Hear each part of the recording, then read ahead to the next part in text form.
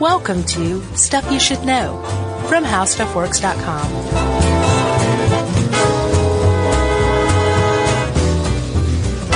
Hey, and welcome to the podcast. I'm Josh Clark. There's Charles W. Chuck Bryant. There's Jerry, and this is Stuff You Should Know. Just a few geezas. What? Not gleezas. That was really good. That was terrible is what it was. I read an article the other day on why people find puns so offensive. It's very interesting. Oh, yeah, no, I bet it is. Yeah. Send it my way, will you? Sure. Thanks. You're welcome. Chuck. Yes. Have you ever heard of an exoplanet? Yes. You have? Mm-hmm. Well, that's all I got. I'm down with Kepler. Kepler's pretty awesome, isn't it? Kepler's way awesome. Let's talk about Kepler. What is it? Well, Kepler is I guess, would you call it a program?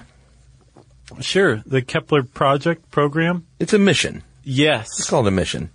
And since 2009, they have their task has been to survey the sky. In fact, a small patch of sky right now. And it's an outer space telescope. Yeah, sure. They're not spying on people in the city park. No. They shot it out into space. Uh-huh. It's dressed in like a silver jumpsuit, so you can tell it's a space telescope and not just like a regular one. Yeah. And, it has a little 12-degree field of vision. And what it's doing is just looking out into the cosmos in the Milky Way still. Yeah, specifically near the constellations Cygnus and Lyra. For now. You got to start somewhere. Right. You only have 12 degrees, It's not the big ear. It's like a journey of 1,000 miles starts with a single step. Basically what they're trying to do is see, I think the ultimate goal is just to see what's out there, but what they really secretly get giddy about and titter about late at night is finding exoplanets that are like our own Earth. I think the whole thing was a straight-up planet hunting mission. Well, yeah, but like I said, they're not just like, we want to find another Earth. They're like, we want to see what's out there because we don't know what's out there. Yes. And they get really excited when it's not a big, giant ball of gas. So the Kepler mission the first Kepler mission ended this past May because the Kepler telescope, I think, ran out of battery power or something like that to turn itself. But they're ramping up the K2 mission, which is actually, this is so amazing to me. I love this stuff. They're going to use photons, light from the sun, to move it. Pretty amazing. The photons are going to move this thing. It's called solar power. To direct it and look in different directions. Yeah. It is. Very much so. Amazing. So the whole point is to find planets. But really, like you say, what they're looking for are planets that fall within what's called the Goldilocks zone or the habitable zone.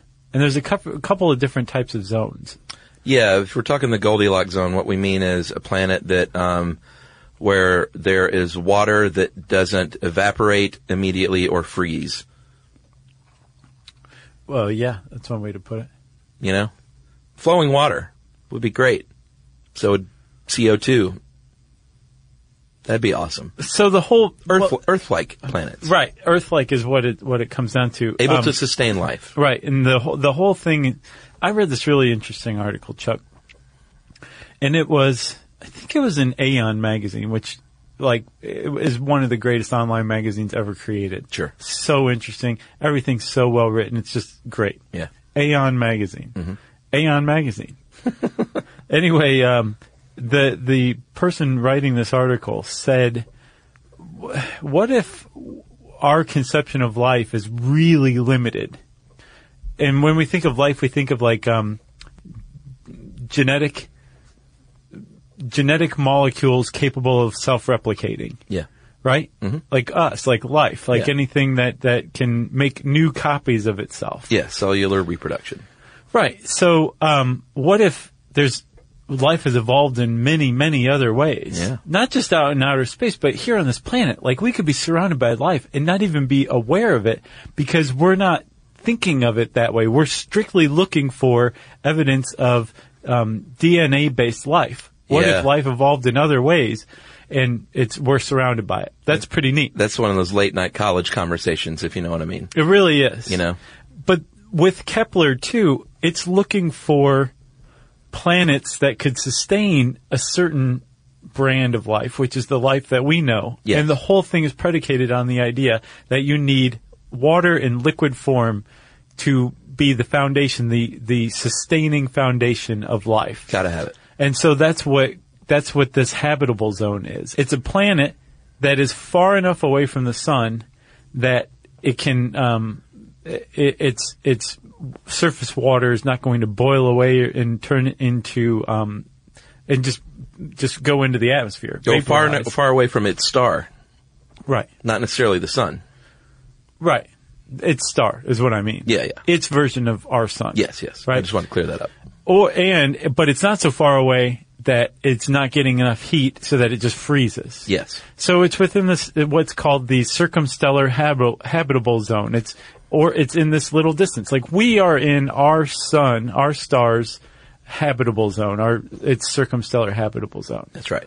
And so it's looking for planets that, are surrounding stars in that little band that's not so close that it's too hot and not so far away that it's too cold. Yep. It's just right. I love it that it's called the Goldilocks zone. Yeah. That's the name for it.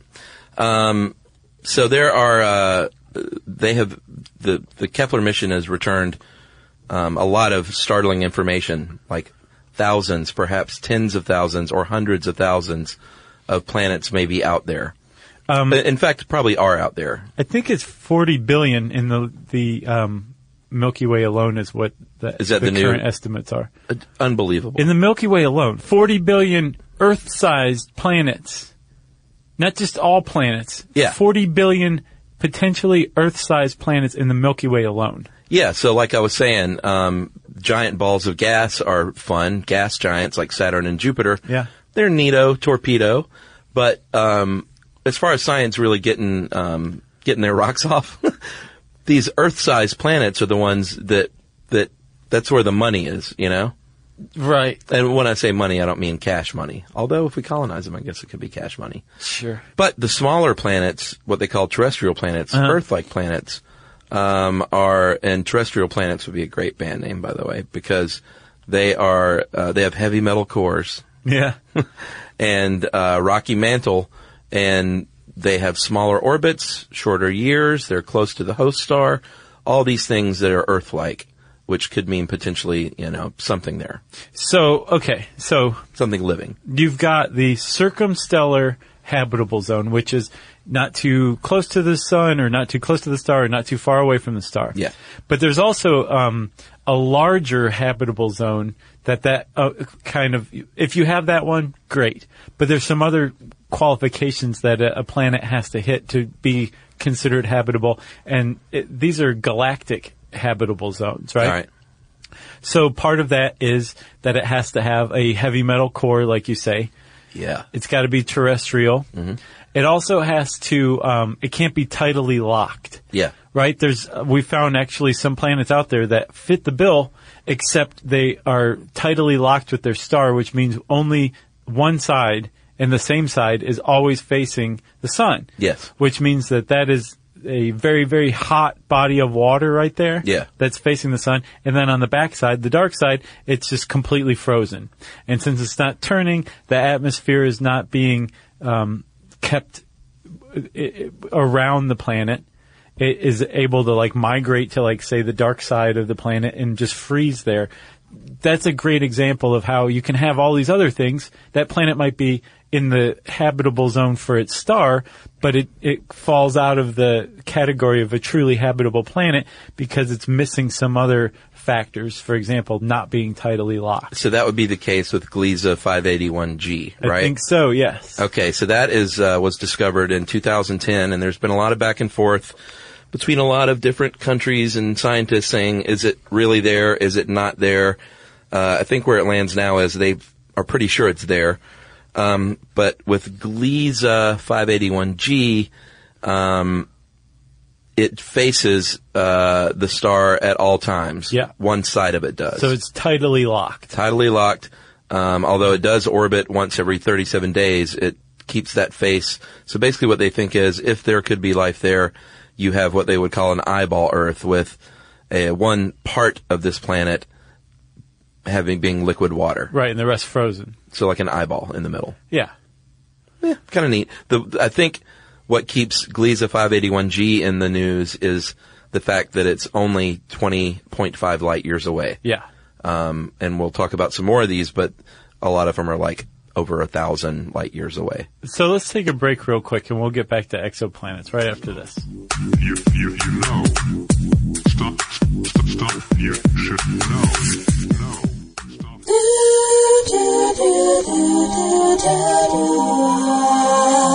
Stuff you should know. So Chuck, you touched on something I think is very important before we go any further. People say, well, yeah, it exists, or no, it doesn't exist, and there's a lot of back and forth in the scientific community. Yeah.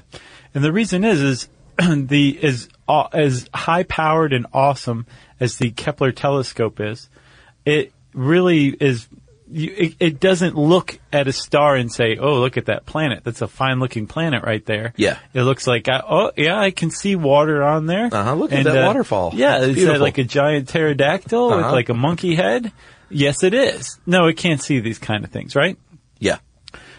So there's different techniques that are used for hunting planets, exoplanets, that use deduction in a lot of ways. Yeah, in concert with these telescopes. Right, to surmise the existence of planets. So, there's three main techniques that even these telescopes use. Like the Kepler telescope it uses a photometer, which senses light, right?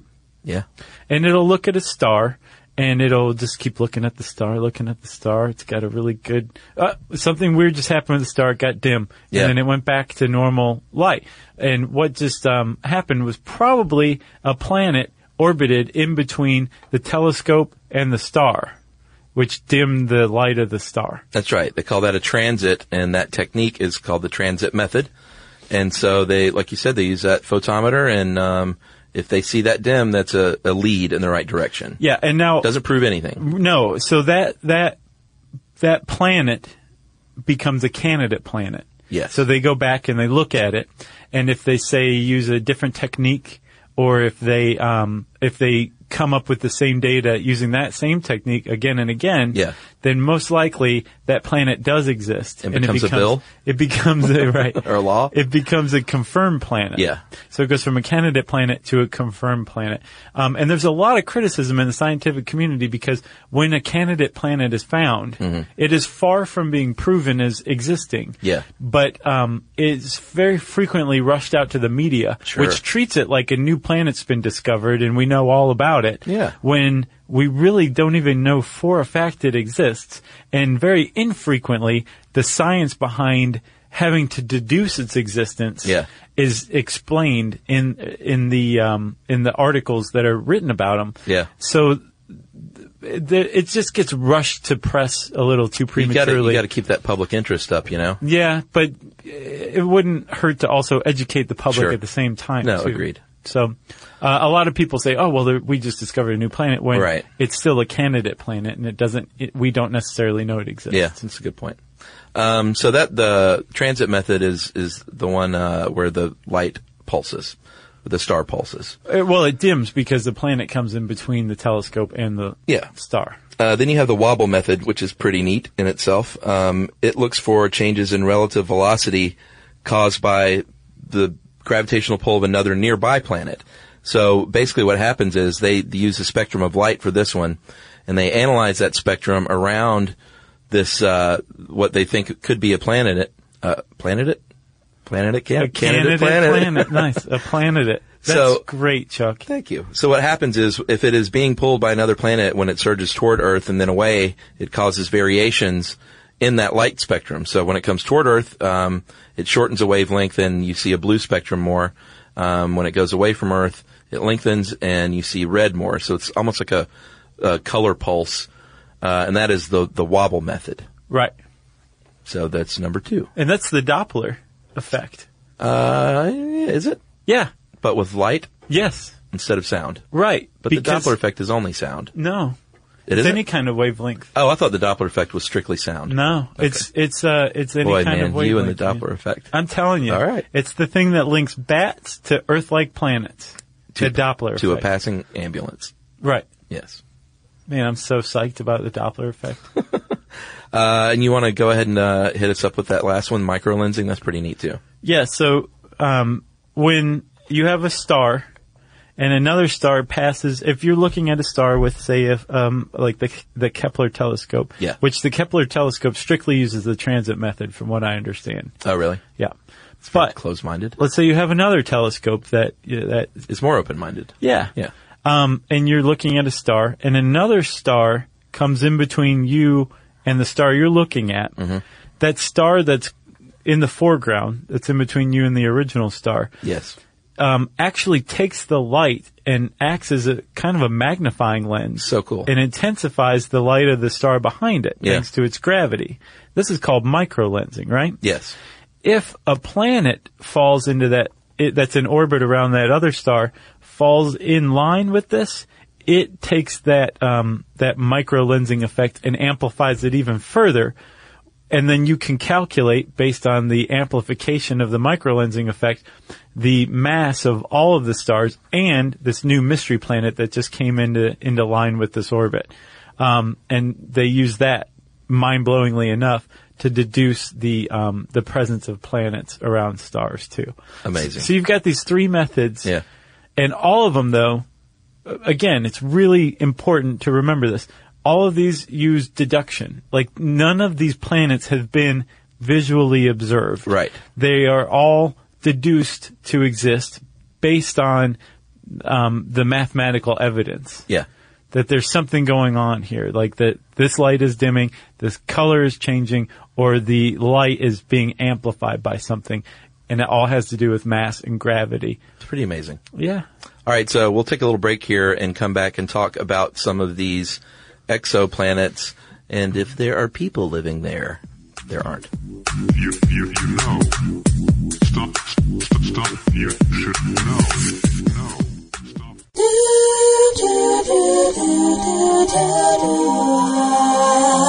Stuff you should know. So, Chuck, remember we mentioned the transit method? Yeah. You can also use these things to deduce even more stuff about these planets once you confirm they exist. Sure. Like personality? Right? Its sign, that Uh-huh. kind of things. Yeah.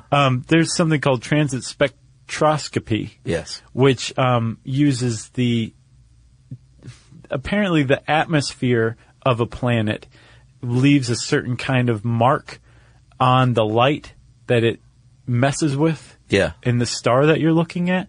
So not only are you deducing that a planet's there, you're deducing by the effect that planet has on the light, the type of atmosphere it has as well.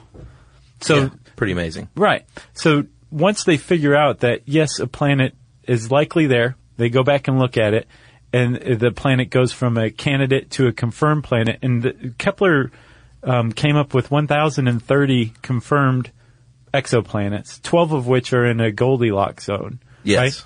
Right? They really start going to town studying this planet and figuring out what its atmosphere is like, where it is in relation to the star, what the temperature is, and they can tell some pretty amazing stuff about an exoplanet just from all of these deductions. Yeah, like, I guess let's just talk about a couple of these. The Gliese, I guess it's a group because there are several Glieses. There's a Gliese, so each one of these exoplanets is named after the star that it orbits. Yeah, so the Gliese is a star. yeah, and it has several potential habitable planets around it. Right.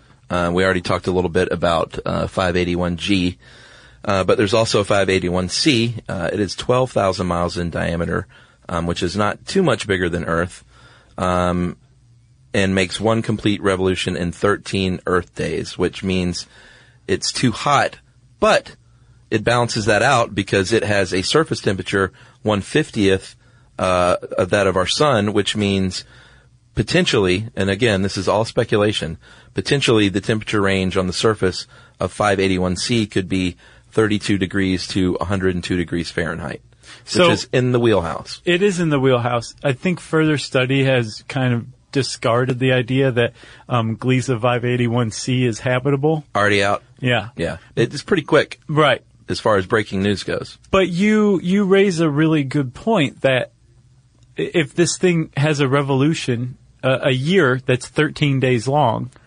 there's no part of the planet that's going to get cool enough to even things out. It's going to just stay too hot. Yeah. And conversely, if the thing has a year that lasts too long, it's not gonna get hot enough. It's gonna stay cool. Yeah. So that's another galactic habitable zone factor. Well, I love them, man. Keep them coming. I know. I basically went and looked today. I was like, what are the most likely habitable exoplanets? Yeah. And an article from a year ago has a top 5 that's different from an article now. Like, that's how quickly things change. Right. Well, I mean, these things were all just basically theoretical. Oh, yeah. Like, we assumed that, a star would have planets orbiting it, but it wasn't until the Kepler mission within the last, 10 years or so. I think it was 1992 from the Arecibo telescope was the first confirmed exoplanet to be detected. And that was 1992. But once Kepler started going, Yeah. they started to come hard and fast. And once they started, and people started rushing to press, then science is having to retract them now, and things are going from, there's a new exoplanet that Right. we could just travel to now if we wanted to, Right. to this thing actually doesn't exist, or it's not really habitable. Right.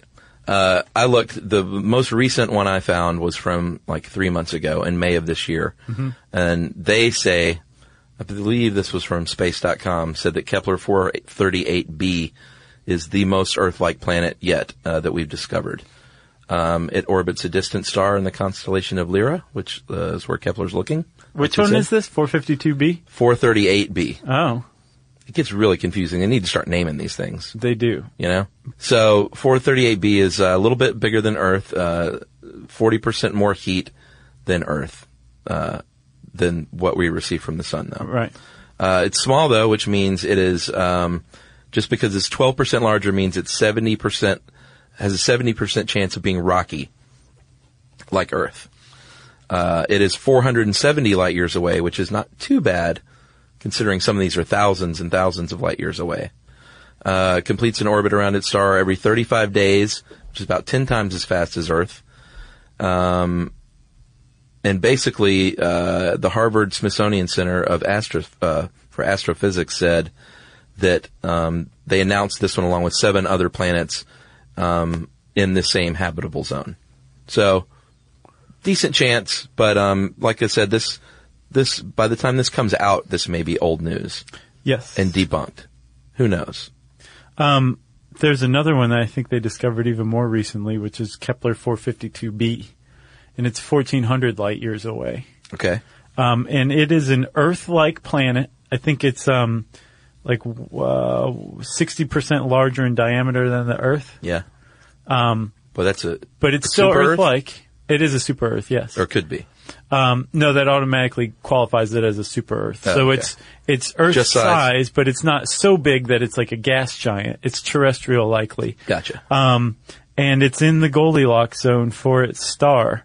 And they're pretty excited about it, actually. I think it has a mass that's 5 or 6 times Earth's. And so you would you would feel about double your weight, or you would weigh double Oh, wow. what you do here. That's no fun. But they think that if we did send colonists there, their bodies would adapt. Right. It'd be like working out all the time. Yeah. But you would become super strong. And if you came back to Earth, you could just beat everybody up Interesting. because you'd be twice as strong. Huh.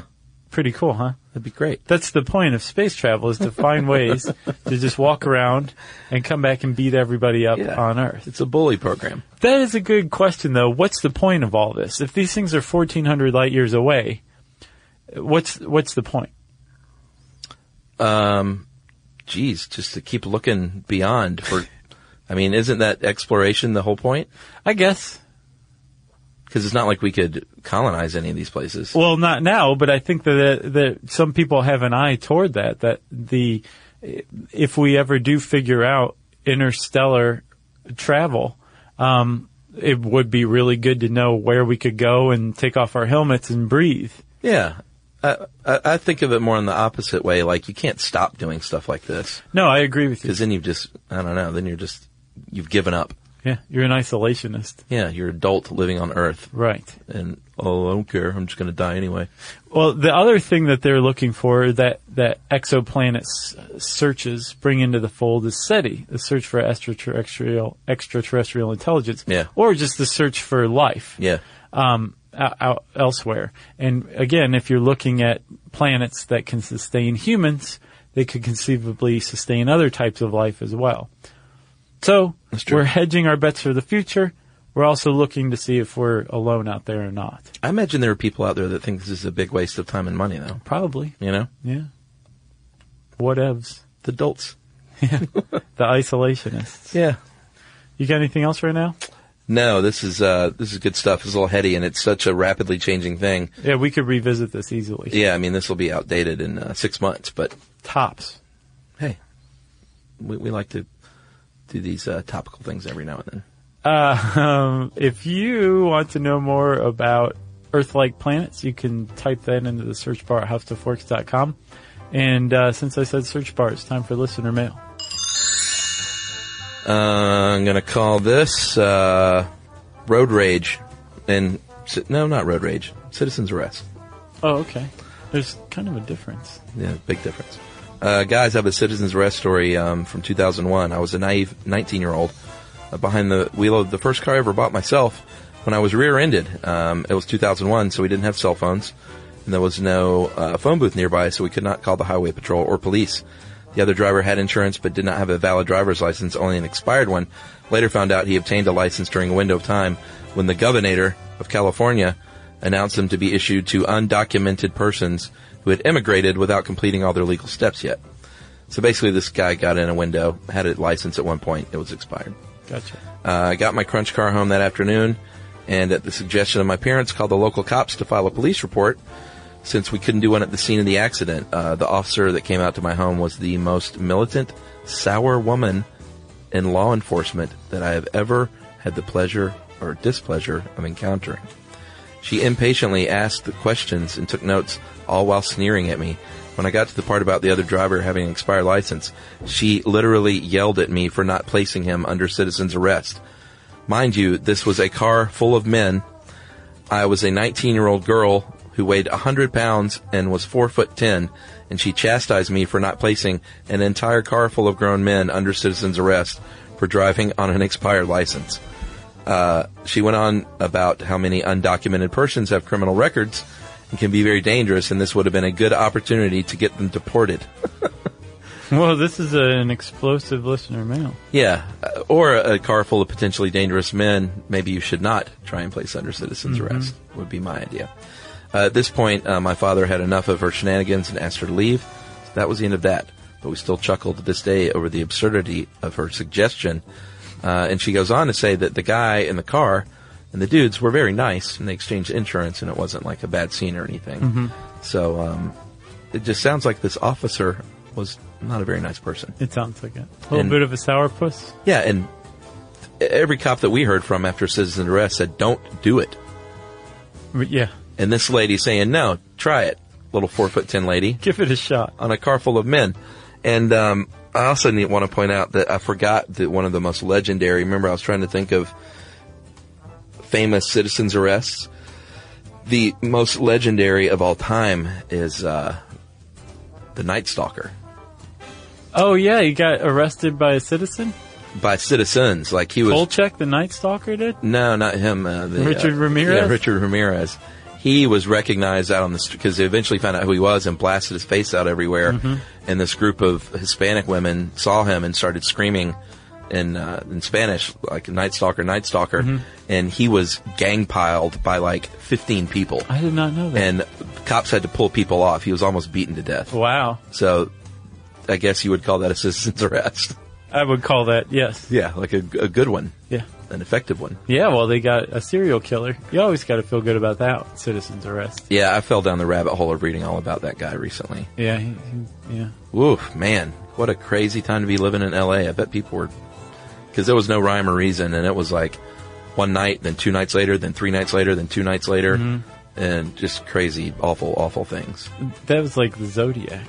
One of my favorite movies of all time is Zodiac. It's a great movie. That was a great one. But then you read Ramirez's background, and it's like abusive father, this crazy uncle that was in Vietnam that showed him pictures of like decapitated bodies, and you know, he was dropped on his head like 3 times. What? Like he had a whole list of things that's like how to become a serial killer. Gotcha.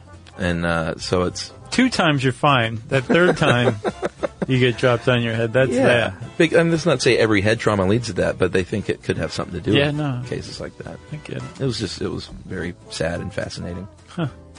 Yep. Do you have a particular article you recommend on the dude? No. Okay. I'll look him up. Yeah.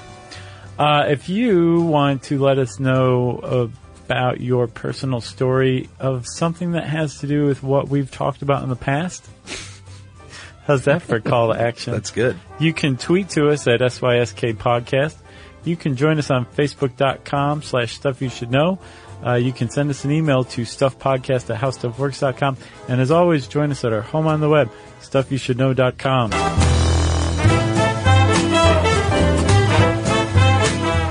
For more on this and thousands of other topics, visit HowStuffWorks.com.